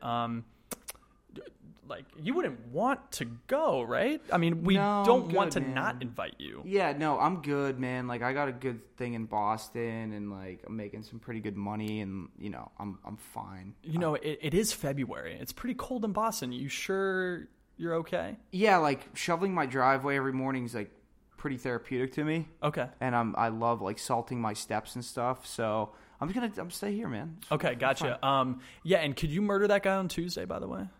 The guy we talked about last week? Yeah, I mean, I'm definitely gonna have to. I'll look through my schedule, but should be. Okay, good, good. Thank you. Yeah, I'll pay you when I get back. Okay. Which I anticipate will be in 2011. Okay. But they didn't ask me to go. Not that I would have wanted to. Sorry, Kevin. I thought I would have wanted. Man. Yeah, God. Jimmy had prepared for the run for years. He had established a whole other person, Thomas Baxter, with a complete ID and credit cards in that name. He had even joined associations in Baxter's name, building an entire portfolio for the guy. He had always said you had to be ready to take off on short notice, and he was. He's smart. right. I mean, yeah, very smart. Very smart. He had also set up safe deposit boxes containing cash, jewelry, and passports in locations across North America and Europe, including Florida, Oklahoma, Montreal, Dublin, London, Birmingham, and Venice. In December 1994, he was informed by retired FBI agent John Connolly that sealed indictments had come in from the Department of Justice and that the FBI was set to make arrests during the Christmas season. In response... Bad time to arrest people. Yeah, terrible time to arrest people. It's the most joyous time of year. Imagine, just let it go to January. It's fine. Imagine getting arrested. Well, it's also kind of like a huge fuck you to arrest you at that time. I'm taking you away from your kids on Christmas, basically. Yeah. Yeah. But I mean, they 1,000% deserve all of that. Oh, 100%. Imagine Shouldn't even have kids. No. Imagine going to Christmas tree shopping. You're getting the biggest one because you're the richest guy in town. Yeah. And then 14 FBI agents come from behind and are just like, Mr. Whitey Bulger, you are arrested for literally every crime ever committed ever. Yeah. I mean, well-deserved, though. Yes. Well-deserved. Yes. The funny thing is, he fled Boston on December 23rd, 1994, 2 days before Christmas, accompanied by his common-law wife, Teresa Stanley. When were you born again? April 8th, 1994. Yes. Social Security is... No, I'm just kidding. What'd you get? I don't fucking know. New crib, maybe? Oh, yeah. After fleeing Boston, Bulger and Stanley... So, I believe that this Teresa Stanley comes up big later. So, just doing a little scroll of his Wikipedia page before this. Okay. So, remember that name, Teresa Stanley. Is that a male or female? That is a female. Okay. Teresa tends to be a female name. Yeah, just curious. These people have a lot of weird names. So They do. Yeah. That they do. You ever hear the Johnny Cash song, Boy Named Sue? I have. It's really good. Yes, I believe. Wasn't that covered by someone? I don't know, but it shouldn't have been covered. Yeah, I agree. What do you think about Space Jam 2? You want to make a Space Jam 2? I'm kind of down if it's LeBron. Absolutely not. It's really? dude. It just needs to be preserved. It's a classic movie. Keep it as is. I'm a purist. I'm a classic purist. Like, just keep it. Think about LeBron going against the Monstars, which is just the starting five of the Golden State Warriors. M-O-N stars. What a Monstars. M-O-N. The Muggsy Bogues character. Stars. After fleeing Boston, Bulger and Stanley spent 4 days over Christmas in Selden, New York. Dude, this guy had the balls to just stay in the States before spending New Year's Day in a hotel in New Orleans' French Quarter. Great place, by the way. I love New Orleans. Yeah, that's on the list to go. Oh, 100%. Should be. On January 5th, 1995, Bulger prepared to return to Boston, believing that it had been a false alarm. That night, however, Stephen Fleming was arrested outside a Boston restaurant by the DEA. Dude, if they had waited a day, they might have gotten both of them. Yeah. Yeah, damn. Boston police detective Michael Fleming, Stephen's brother. No shit. No way. Boston police detective Michael Fleming, Stephen's brother, informed Weeks of the arrest. Wow. He was on the take. Obviously. Yeah. Oh, for sure. Oh, my God. It's your brother, dude. man. Jesus Christ. Weeks immediately passed the information on to Bulger, who altered his plans. Oh, my God. Bulger and Stanley spent the next 3 weeks traveling among New York, Los Angeles, and San Francisco before Stanley decided that she wanted to return to her children. They traveled to Clearwater, Florida, where Bulger retrieved his Tom Baxter identification from a safe deposit box. He then drove to Boston and dropped off Teresa in a parking lot. He met at Malibu Beach in Dorchester with Weeks, who had brought with him Bulger's girlfriend, Catherine Gregg. I thought he had Teresa. He is dude, it's... I mean, he has a got lot. Yeah. By the way, listeners, if you have not listened to the song Mo Bamba by Sheck Wes, that is a fantastic song, and that's what I was just referencing. Okay, so now he has a girlfriend. So he had a common-law wife. Now he has a girlfriend, Catherine Gregg. Bulger and Gregg then went on the run together. So he drops his first girl off and then just takes the other girl. Yeah. And now they're going on the run together. Yep. Loyal, man. Yeah, from loyal. Yeah. Why? You know what you're getting into. You know what you're getting into, but you probably will never have to work again due to the money that he has. True. You are definitely harboring a fugitive, but love does some strange things. Yeah. I know, but does the money outweigh the crimes that you're obviously going to be convicted of if caught? I think it was all about passion and love, probably. Okay. All right. So we'll see where Catherine Gregg goes. In his memoirs, Weeks, wow, this guy's got a book. Dude, Weeks is, I was going to say, Weeks is he's got his shit figured out now. He told literally everyone everything. Yeah, he spilled everything, literally. In his memoirs, Weeks describes a clandestine meeting with Bulger and Gregg in Chicago, Illinois. Bulger reminisced fondly about his time hiding out with a family in Louisiana. He told Weeks, who had replaced him as head of the Winter Hill Gang, "If anything comes down, put it on me." As they adjourned to a nearby Japanese restaurant, Bulger finally revealed how exhausted he was with life on the run. He told Weeks, "Every day out there is another day I beat them. Every good meal is a meal they can't take away from me. In mid-November 1995, Weeks and Bulger met for the last time at the lion statues at the front of the New York City Public Library and adorned for dinner at a nearby restaurant. This motherfucker was so in public for so long, dude. Yeah. So December 23rd, 1994 to mid-November 1995. Yeah, a year, dude. I know. In the States. I know. There's a lot of trends here, though, with being at restaurants and getting pinched. I mean, you have to eat, obviously, but from a public restaurant standpoint, there's been like 3 arrests. Flemmy got arrested there. There's been murders. Donahue and Halloran got murdered being at a restaurant. Dude, I feel like in most mob movies, like they'll just like bust, like The Godfather. Yeah. Gun in the fucking toilet, or above the toilet. Restaurants play a common theme. They really do. They really do. Well, it's a commonplace, man. It's you meet up with people, you eat, you have a good time. Like that's a good time place, and then you get killed after. Yeah. Deservingly so, but sounds like a normal Saturday night for your boy. Yeah. In his memoir, okay, we got that all right. At the end of our dinner, he seemed more aware of everything around him. His tone was a little more serious, and there wasn't as much joking as usual. He repeated the phrase he had used before, that a rolling stone gathers no moss. Dude, this guy stays with the platitudes. Yeah, man. He's got hella quotes. Yeah, but like, I feel like that's the kind of person that just purposely researches those things, and then like just is like, sees an opportunity, like, I'm going to use this thing. I feel like everything is rehearsed with him. Yeah, I feel agree. It's a movie script. Yeah. He's just like, I can't wait to use this Rolling Stone quote. I'm so excited. And then he sees it, and then is just dick rock hard. Here it is. Catherine, I'm going to use this Moss line with Kevin at dinner. What do you think about this? Can we rehearse this for a few minutes?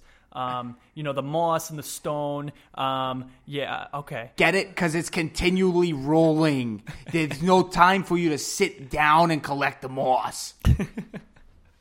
Which told me that he knew he was going to be on the move again. I got the feeling that he was resigning himself to the fact that he wasn't coming back. Up until then, and if you heard that, Ryan is pouring the last of our wine. Good. We've done a good job, man. Yeah, we did all right here. I hope the people listening, if the 5 listeners that we will probably get on our first episode have been following along and playing with the drinking game, I hope you have not been playing with liquor, because it might be a good pregame or you might be dead.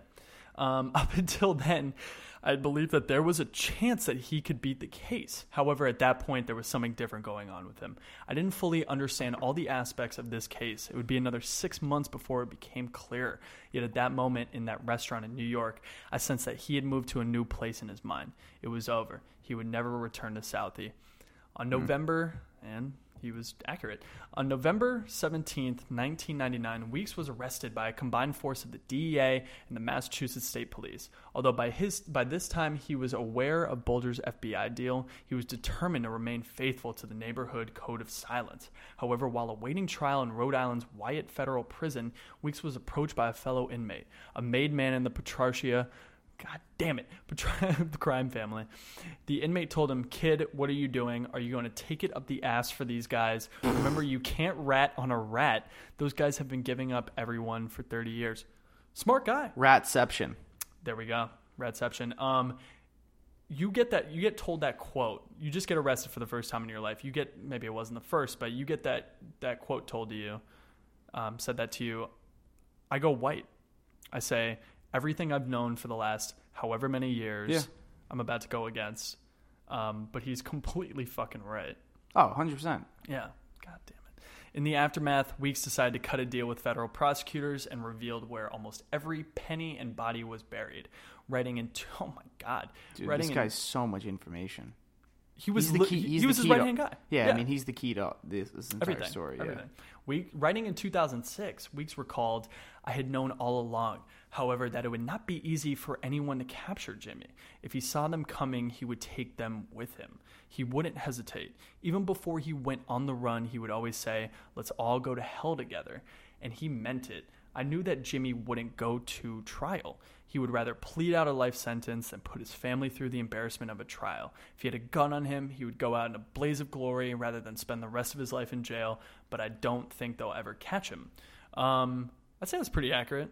Yeah. I'd say he'd probably try to blast some fools for sure. on his way down. For sure. Like, that kind of person, he just spent his entire life being a criminal. He's not going to, like, just give in. No, not at all. This is titled Manhunt. The first confirmed sighting of Bulger before his capture was in London in 2002. However, there were unconfirmed sightings elsewhere. FBI agents were sent to Uruguay to investigate a lead. Good that's like team. that's like the Hitler conspiracy theory that he's in. That he's in Argentina. That's a story for another time. Yeah, kind of some crazy shit. It is. With that. Other agents were set to stake out the 60th memorial of the Battle of Normandy celebrations, as Bulger is reportedly an enthusiastic fan of military history. Later reports of a sighting in Italy in April 2007 proved false. 2 persons on video footage shot in Taormina, Sicily, formerly thought to be Bulger and his lover Catherine Gregg walking in the streets of the city center, were finally identified as a tourist couple from Germany. Imagine you are mistaken for a mass murderer. It'd be unreal. My God. In 2010... It's just a nice German couple that's trying to, like, go on holiday, and sure as shit, the guy looks like Whitey Bulger. Honey, you want a Pilsner? We in Sicily. Why are you interrogating me? I've done nothing. I've done nothing. Ryan's actually German, so he has a way better German accent than I do. Honey, you want a Pilsner or a wine? A wine. I've done absolutely nothing. I don't understand why you're interrogating me. Perfect, man. In 2010, the FBI turned its focus to Victoria, British Columbia on Vancouver Island. In pursuit of Bulger, a known book lover, the FBI visited bookstores in the area, questioned employees, and distributed wanted posters. Following his arrest, Bulger revealed that instead of being reclusive, he had in fact traveled frequently, with witnesses coming forward that they had seen him on the Santa Monica Pier and elsewhere in Southern California. Remember, I said that I have a link to this story. I'm going to continue to read that. I'll come back to that.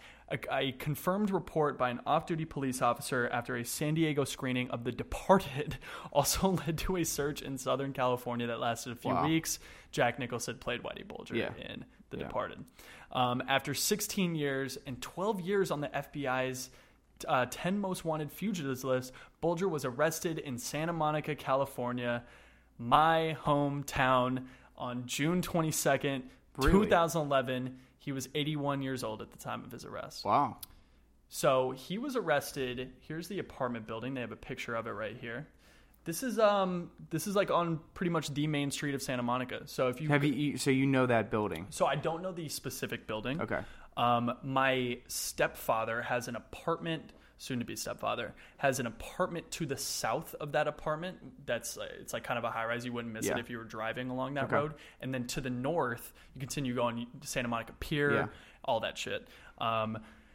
Unbelievable that 16 years at large, 12 years on the FBI's most wanted list, spent mostly right under the nose of American law enforcement. Yeah, that's pretty. I mean, that's like pretty impressive. You know what? I'm gonna give a golf clap to that one. Yeah, that's a golf clap as well. Guy's a prick, but I'm wondering if the old age had anything to do with it. I wonder if like they had updated photos. So I mean, that's dude, like 12 years. So here's an age progression of him. They got that looks like every old man I've ever seen. They also got this incredibly wrong. Okay. Because his picture is at the top, and this is what he actually looked like. Gotcha. Okay, so this guy is, again, this is every typical It looks like every other old white man. The age progression had no beard. Bald.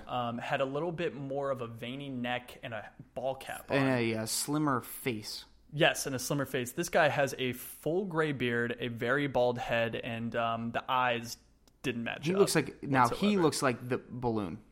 The balloon head. Yes. Yeah, he kind of has a balloony head. He's got a fucking thick dome. Yeah. He really does. Okay, so he was 81 years old at the time of his arrest. 81. This guy's still alive. Dude, I mean, but, you know, he did it right. Like, your life's pretty much coming to a close. Like, at most, you have 15 to 20 years. That is pushing. Like the peak. That's like, so you lived your entire life doing all this terrible shit. And I mean, it's not that bad, right? Like, he's 81. Oh, well. Yeah. He did good. Do you think he thought he would get caught? I don't think people in that mental state think they are ever going to get. I think I think that they think they're invincible. Yeah, probably. I mean, he had gone 46 years without ever even sniffing arrest, which is unbelievable for the crimes that he was doing. He was captured as a result of the work of the Bulger Fugitive Task Force, which consisted of FBI agents and a deputy U.S. Marshal. According to retired FBI agent Scott Bakken, here you have somebody who is far more sophisticated than some 18-year-old who killed someone in a drive-by. To be a successful fugitive, you have to cut all contacts from your previous life. He had the means and kept a low profile. A reward of $2 million had been offered for information leading to his capture. The amount was second only to Osama bin Laden's capture reward on the FBI's 10 Most Wanted Fugitives list. Bulger had been featured on the television show America's Most Wanted 16 times, first in 1995 and finally on October 2nd, 2010. According to authorities, the arrests were a direct result of the media campaign launched by the FBI in 14 markets across the country where Bulger and Gregg reportedly had ties. The campaign focused on Gregg, describing her as an animal lover who frequently went to beauty salons. Authorities received a tip from a woman in Iceland that Bulger was living in an apartment near a beach in Santa Monica.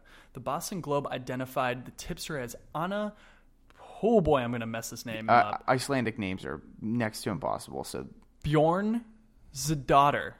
Bjornsdottir, a former model, actress, and Miss Iceland 1974, who lived in Bulger's neighborhood. A day later, using a ruse, agents and other task force member lured Mr. Bulger out of his apartment, arrested him without incident, then went in the house and arrested Gregg. Bulger was charged with murder, conspiracy to commit murder, extortion, narcotics distribution, and money laundering. Are there different counts on that, or just one per category? Oh, there's probably so many fucking charges. Those are just like the ones that they nipped him on. Cheers. Sit. Yeah. Arrest. I feel like that's going to be our longest in-between sips of any guy that we profile. Probably 46 years. That's almost embarrassing. It really is. But he had everyone in his pocket, though. That's true. Yeah. And he's constantly moving. True. So it's hard to locate somebody that's constantly on the move. He's a fugitive for 16 years. Yeah, that's crazy. Man, that's unbelievable. Let's see. Where were we? Agents found more than $800,000 in cash. 30 firearms. What's he doing with 30 firearms? Why would you have 30 guns? You need He actually did want to go out in a blaze of glory. I think you need 2. Yeah, one for you, one for your girl. That's it. And some ammunition. 30, man. 30 guns. What are you gonna do with 30 guns? You don't need it. I think he was still trafficking. Potentially. And fake IDs at the apartment. Carmen Ortiz, U.S. Attorney for the District of Massachusetts, said she believes the death penalty is not an option in the federal charges Bulger faces in her district, but that he could face the death penalty for 2 cases outside the district. In Oklahoma, where Bulger is alleged to have ordered the killing of businessman Roger Wheeler Sr. in 1981, Tulsa County District Attorney Tim Harris said, "It is our intention to bring Bulger to justice and to be held accountable for the murder of Mr. Wheeler." In Florida, Miami-Dade State Attorney Catherine Fernandez Grundle. Yeah. Well, you have a beautiful name, Catherine Fernandez, and then you put a Rundle at the end. That's a brutal. That's terrible, man. Just go by Catherine Fernandez. Fuck your husband's last name. That's awful. After a 16-year delay, I will be working to ensure that a Miami jury has the opportunity to look Bulger in the eyes and determine his fate. Immediately after being brought back to Boston, Bulger began talking to authorities. Of course he started fucking talking to the authorities. He was talking to them for years. The entire time, yeah. Jesus. He said that during his days as a fugitive, he often went back and forth across the border to Mexico to buy medicine for his heart disease. He also visited Alcatraz prison and had a souvenir photograph taken wearing a striped suit, standing behind mock prison bars. This motherfucker went back to the prison that he was in the 50s as a fugitive. Dude, I've been to Alcatraz before. Not only do you have to stand in line to get on the boat that takes you to the island to Alcatraz and then stand with your entire group along with the 20 other groups that are in this massive prison. Dude, you're like close to other people the entire day. It's like an entire day. Yeah, that sounds like a pain in the ass. Why would you? It's great. Oh, really? Well, you're not like, I'm not, when I say close, I'm just like, you are in close proximity to your group. Yeah, like someone could potentially notice you. My thing is, I'm not even thinking of that. I'm thinking of like this old guy. He's going purposely out of his way to just go to one of the biggest tourist attractions on the West Coast just to be an asshole. Dude, this guy had stones. He really did. I think after man. I think after a while you would probably stop giving a shit.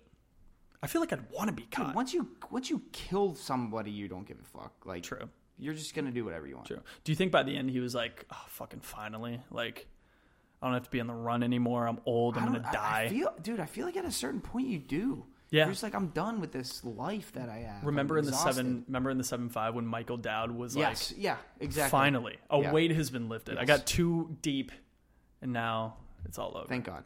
Watch the 7-5 documentary on cops in the 75th precinct in Brooklyn, right? It was East New York, Brooklyn, the production company. Please pay us for that. Yeah, it's a great documentary. Ads. One of my favorites. So good. So good. Let's see, where were we?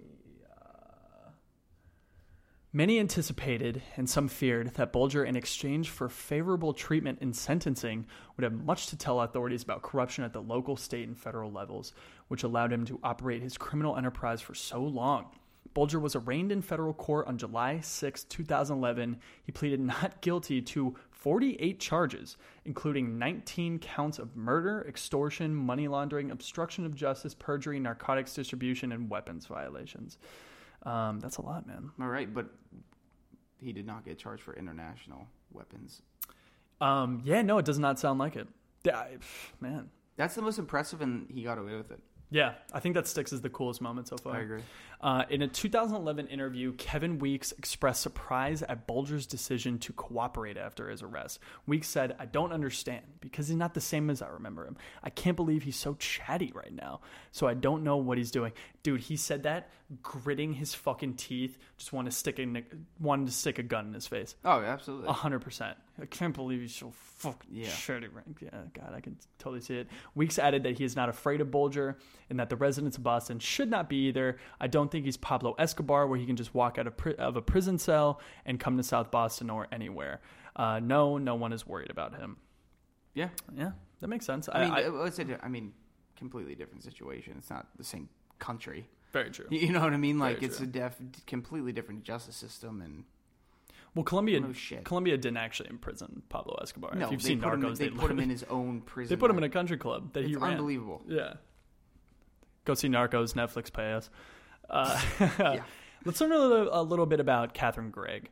Bulger's companion during his years as a fugitive was his longtime girlfriend, Catherine Gregg, born April 3rd, 1951. She was 67 years old. She is 67 years old, who is almost 22 years younger than Bulger. I actually had that thought. If I were her at some point when he's like 81 and I'm 20 years younger than somebody, like, turn him in. Get money. He had what was the $2 million. Okay, you get $2 million. You get to live out the rest of your life with $2 million, and she's such an she's such an accomplice. Well, she's getting arrested as fuck. Even if she does confess to knowing where he is and all this shit, I don't think she gets a reward because she was complicit. Yeah, but I feel like if you turn somebody in and cooperate with the authorities, you could potentially either lower your sentence or get off completely. Well, I'm pretty sure that this guy, Kevin Weeks, who literally admitted to killing people, actually never served a day in jail because he was an informant. So I do agree with you, but I think she still would have gotten arrested. Greg grew up in Boston and had identical twin sister Margaret and a younger brother David. Dude, their father was terrible looking.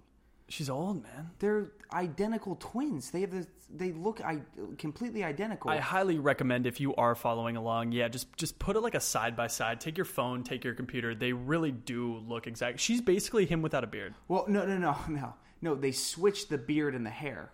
So Whitey Bulger is bald with a beard, and then obviously this lady does not have a beard, but his beard is attached to her head. Yeah. Well, and they're identical. You know what I'm really worried about with her? She's got a thick Adam's apple, man. Oh, dude, that's bigger than mine. It's thick. She's got, like, traps. Yo, she's got a swole. What if she was just spending the whole 16 years just lifting on Muscle Beach in Venice? Oh, just Arnold. Yeah, just shoulder shrugs. So many dips. Yep. And just mad shrugs. A lot of shrugs. At about age 20, Greg married Robert Bobby McCongle of South Boston, a Boston firefighter. He was from a family that led the Mullen Gang and was injured during a mob gunfight in 1969. You might recognize that from earlier because he was a part or, I don't know, in some way involved with the Mullen Gang. Before his 1987 drug overdose death, Bobby McCongle reportedly held Bulger responsible for the murder of his brothers. Twins Donald McCongle and Paul McCongle were killed during fighting between the Mullen and Killeen gangs, like I mentioned before. The body of Paul McCongle lay hidden and buried for 25 years on people from Boston are gonna hate me. Tinian Beach in Dorchester. Dorchester. Dorchester. Is it Tinian Beach? It's Tenean. Tinian. I couldn't tell you. I don't know. Greg's twin sister Margaret is the widow of Paul McCongle. Greg's younger brother David Gregg was a close associate of Bulger, and David was found shot dead on Cape Cod, a death characterized as a suicide. No, it was not. We will sip to that because that was a fucking murder. Yeah. Cheers. Remember in The Departed when Jack Nicholson shoots the guy and the girl on the beach at the very beginning? Yes. And he's like, she fell weird. yeah. Very underrated part of that movie. Oh, God. Just another, like, Scorsese, just a little throw in right there. She fell weird. Just gets shot back in the head. Oh, God. Greg, how do you want her to fall, man? Just flat on her face, probably. Jesus. Greg met Bulger in her late 20s after she divorced McCongle. She worked as a dental hygienist. Greg had been described as intelligent, hardworking, and educated, although very subservient and dominated by Bulger. There we go. She and Bulger lived together for a time at her home in Squantum, a section of Quincy, Massachusetts. Quincy. While on the run, Greg confided to a neighbor that she feared that Bulger was suffering from senile dementia. Yeah, I'd say that's pretty accurate. From the acid. Acid and age. And, just having the conscience of about 50 dead bodies on you. That'll probably do it. It's a long lifetime of crime. We'll definitely do that. Yeah. Imagine going to sleep at night. Well, he did take a nap after murdering someone. Yeah, he has no problem sleeping. Greg had been wanted by the FBI since 1999. The criminal complaint against her alleges that she harbored a fugitive, Whitey Bulger. She was represented in the criminal proceedings by the prominent criminal attorney Kevin Reddington of Brockton, Mass. After being captured alongside Bulger, Greg sought release on bail and home confinement, a request that was denied. Greg initially indicated that she would go on trial rather than accept a plea bargain. In March 2012, however, Greg pleaded guilty to conspiracy to harbor a fugitive, identity fraud, and conspiracy to commit identity fraud. On June 12, 2012, she was sentenced to 8 years in federal prison. Fuck off. She declined to speak during her sentencing. 8 years, man. It's not a lot. In a federal prison. Yeah, I guess that's a lot. Federal prison, 8 years. She didn't really do anything. She was just like banging the old guy. Yeah, it's a lot though. You know? She's out though, right? So that was in 2012. So let's see.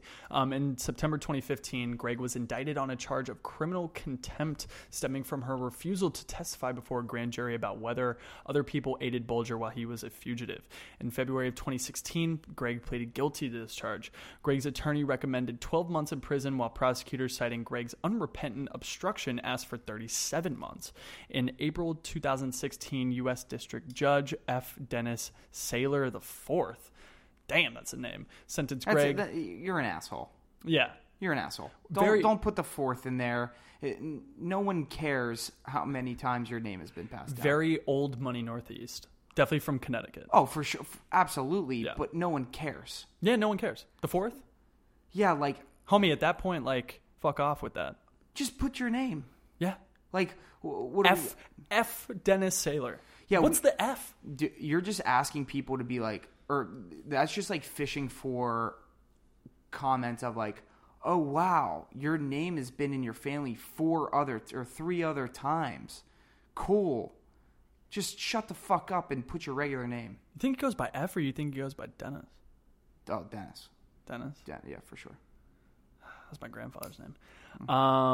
Dennis Saylor sentenced Gregg then midway through her sentence for harboring Bulger to 21 months on the contempt charge, pushing her release date to late 2020. So she's going to get out when she is 69 years old.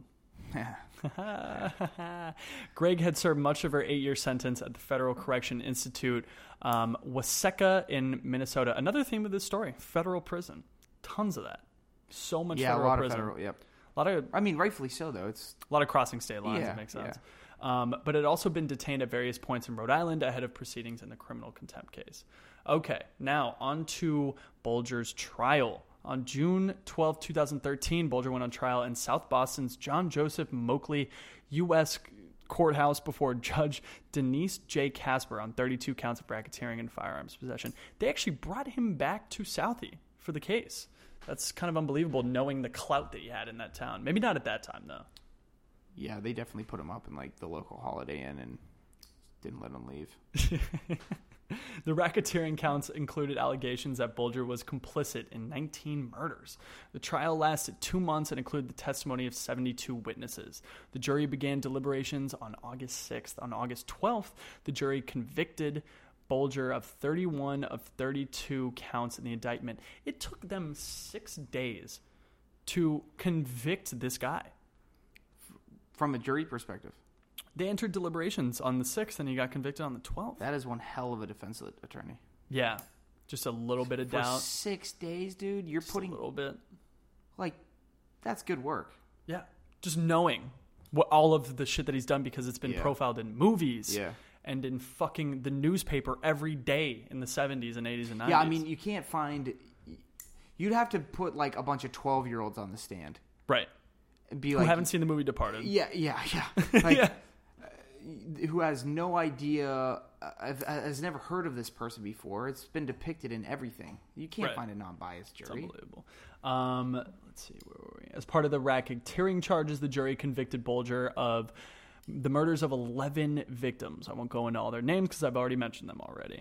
They also reported themselves unable to agree about the murder of Deborah Davis, though Bulger had already been found liable in her death in a civil suit. Damn, this jury was a bunch of idiots, man. Yeah, not smart people. Just very indecisive people who may have been in the pocket of some. It was in South Boston. I was going to say, it was in South Boston. Like, no offense to South Boston, but probably not the smartest people ever. Well, I wasn't saying that. I think that I'm saying that, though. Whitey Bulger just had so much presence in that town. Yeah. I mean, he probably, again, to kind of bring up Pablo Escobar, probably had some form of, like, community give back. But, again... Like, a juror's parents definitely, if they hadn't been killed by Bulger, had benefited in some way, probably from his presence. On November 2013... Bulger was sentenced to 2 terms of life imprisonment plus 5 years. So he got 2 life sentences and then 5 years on top of that. What's the plus 5 years for? You're fine. That is just so you know that you will be in prison for the rest of your life. I know, it's weird. Those are weird. 2 life sentences? That's weird to me. You could just say 1 life sentence and you get the point because you're going to die eventually. You can't come back to prison once you're dead. Yeah. I understand, like...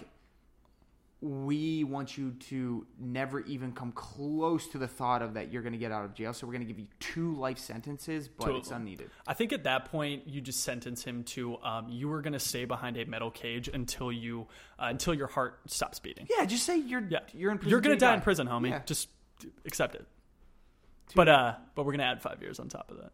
Yeah, that was weird. That's a weird thing. I don't.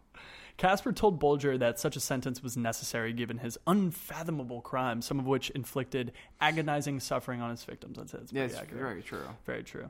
He was also reported to forfeit $25.2 million and pay $19.5 million in restitution. Damn. Yeah. He definitely did not have that.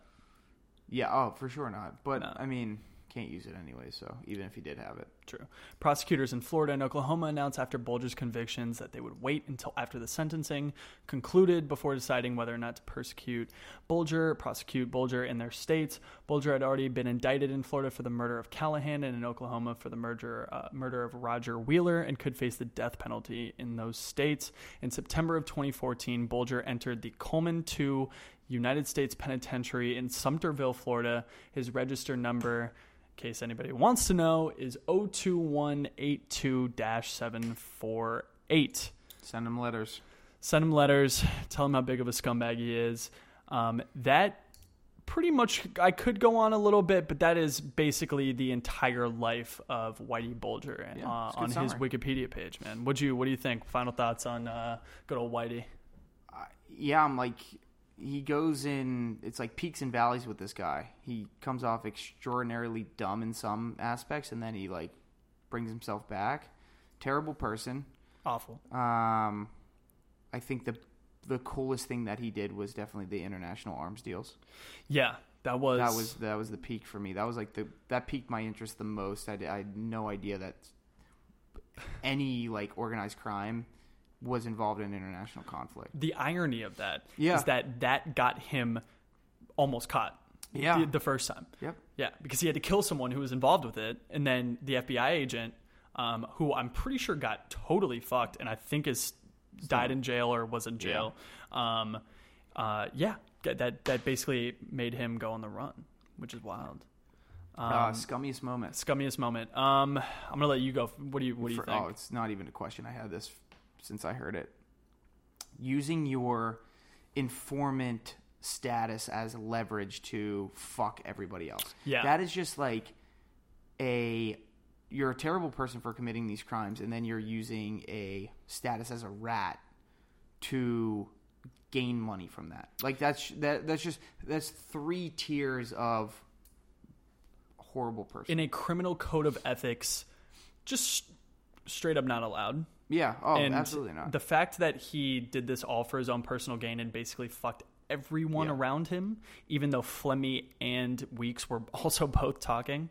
That's I guess smart, but also really just scummy. Just I don't think there's any other word to describe it besides you're a scumbag. He wouldn't be alive in any other organized crime like organization. I think in the Italian mob he would have gotten so murdered so fast. Yeah, easily. Yeah. Just the fact that no one knew about it until 97. Yeah, it's a long time. Is unbelievable.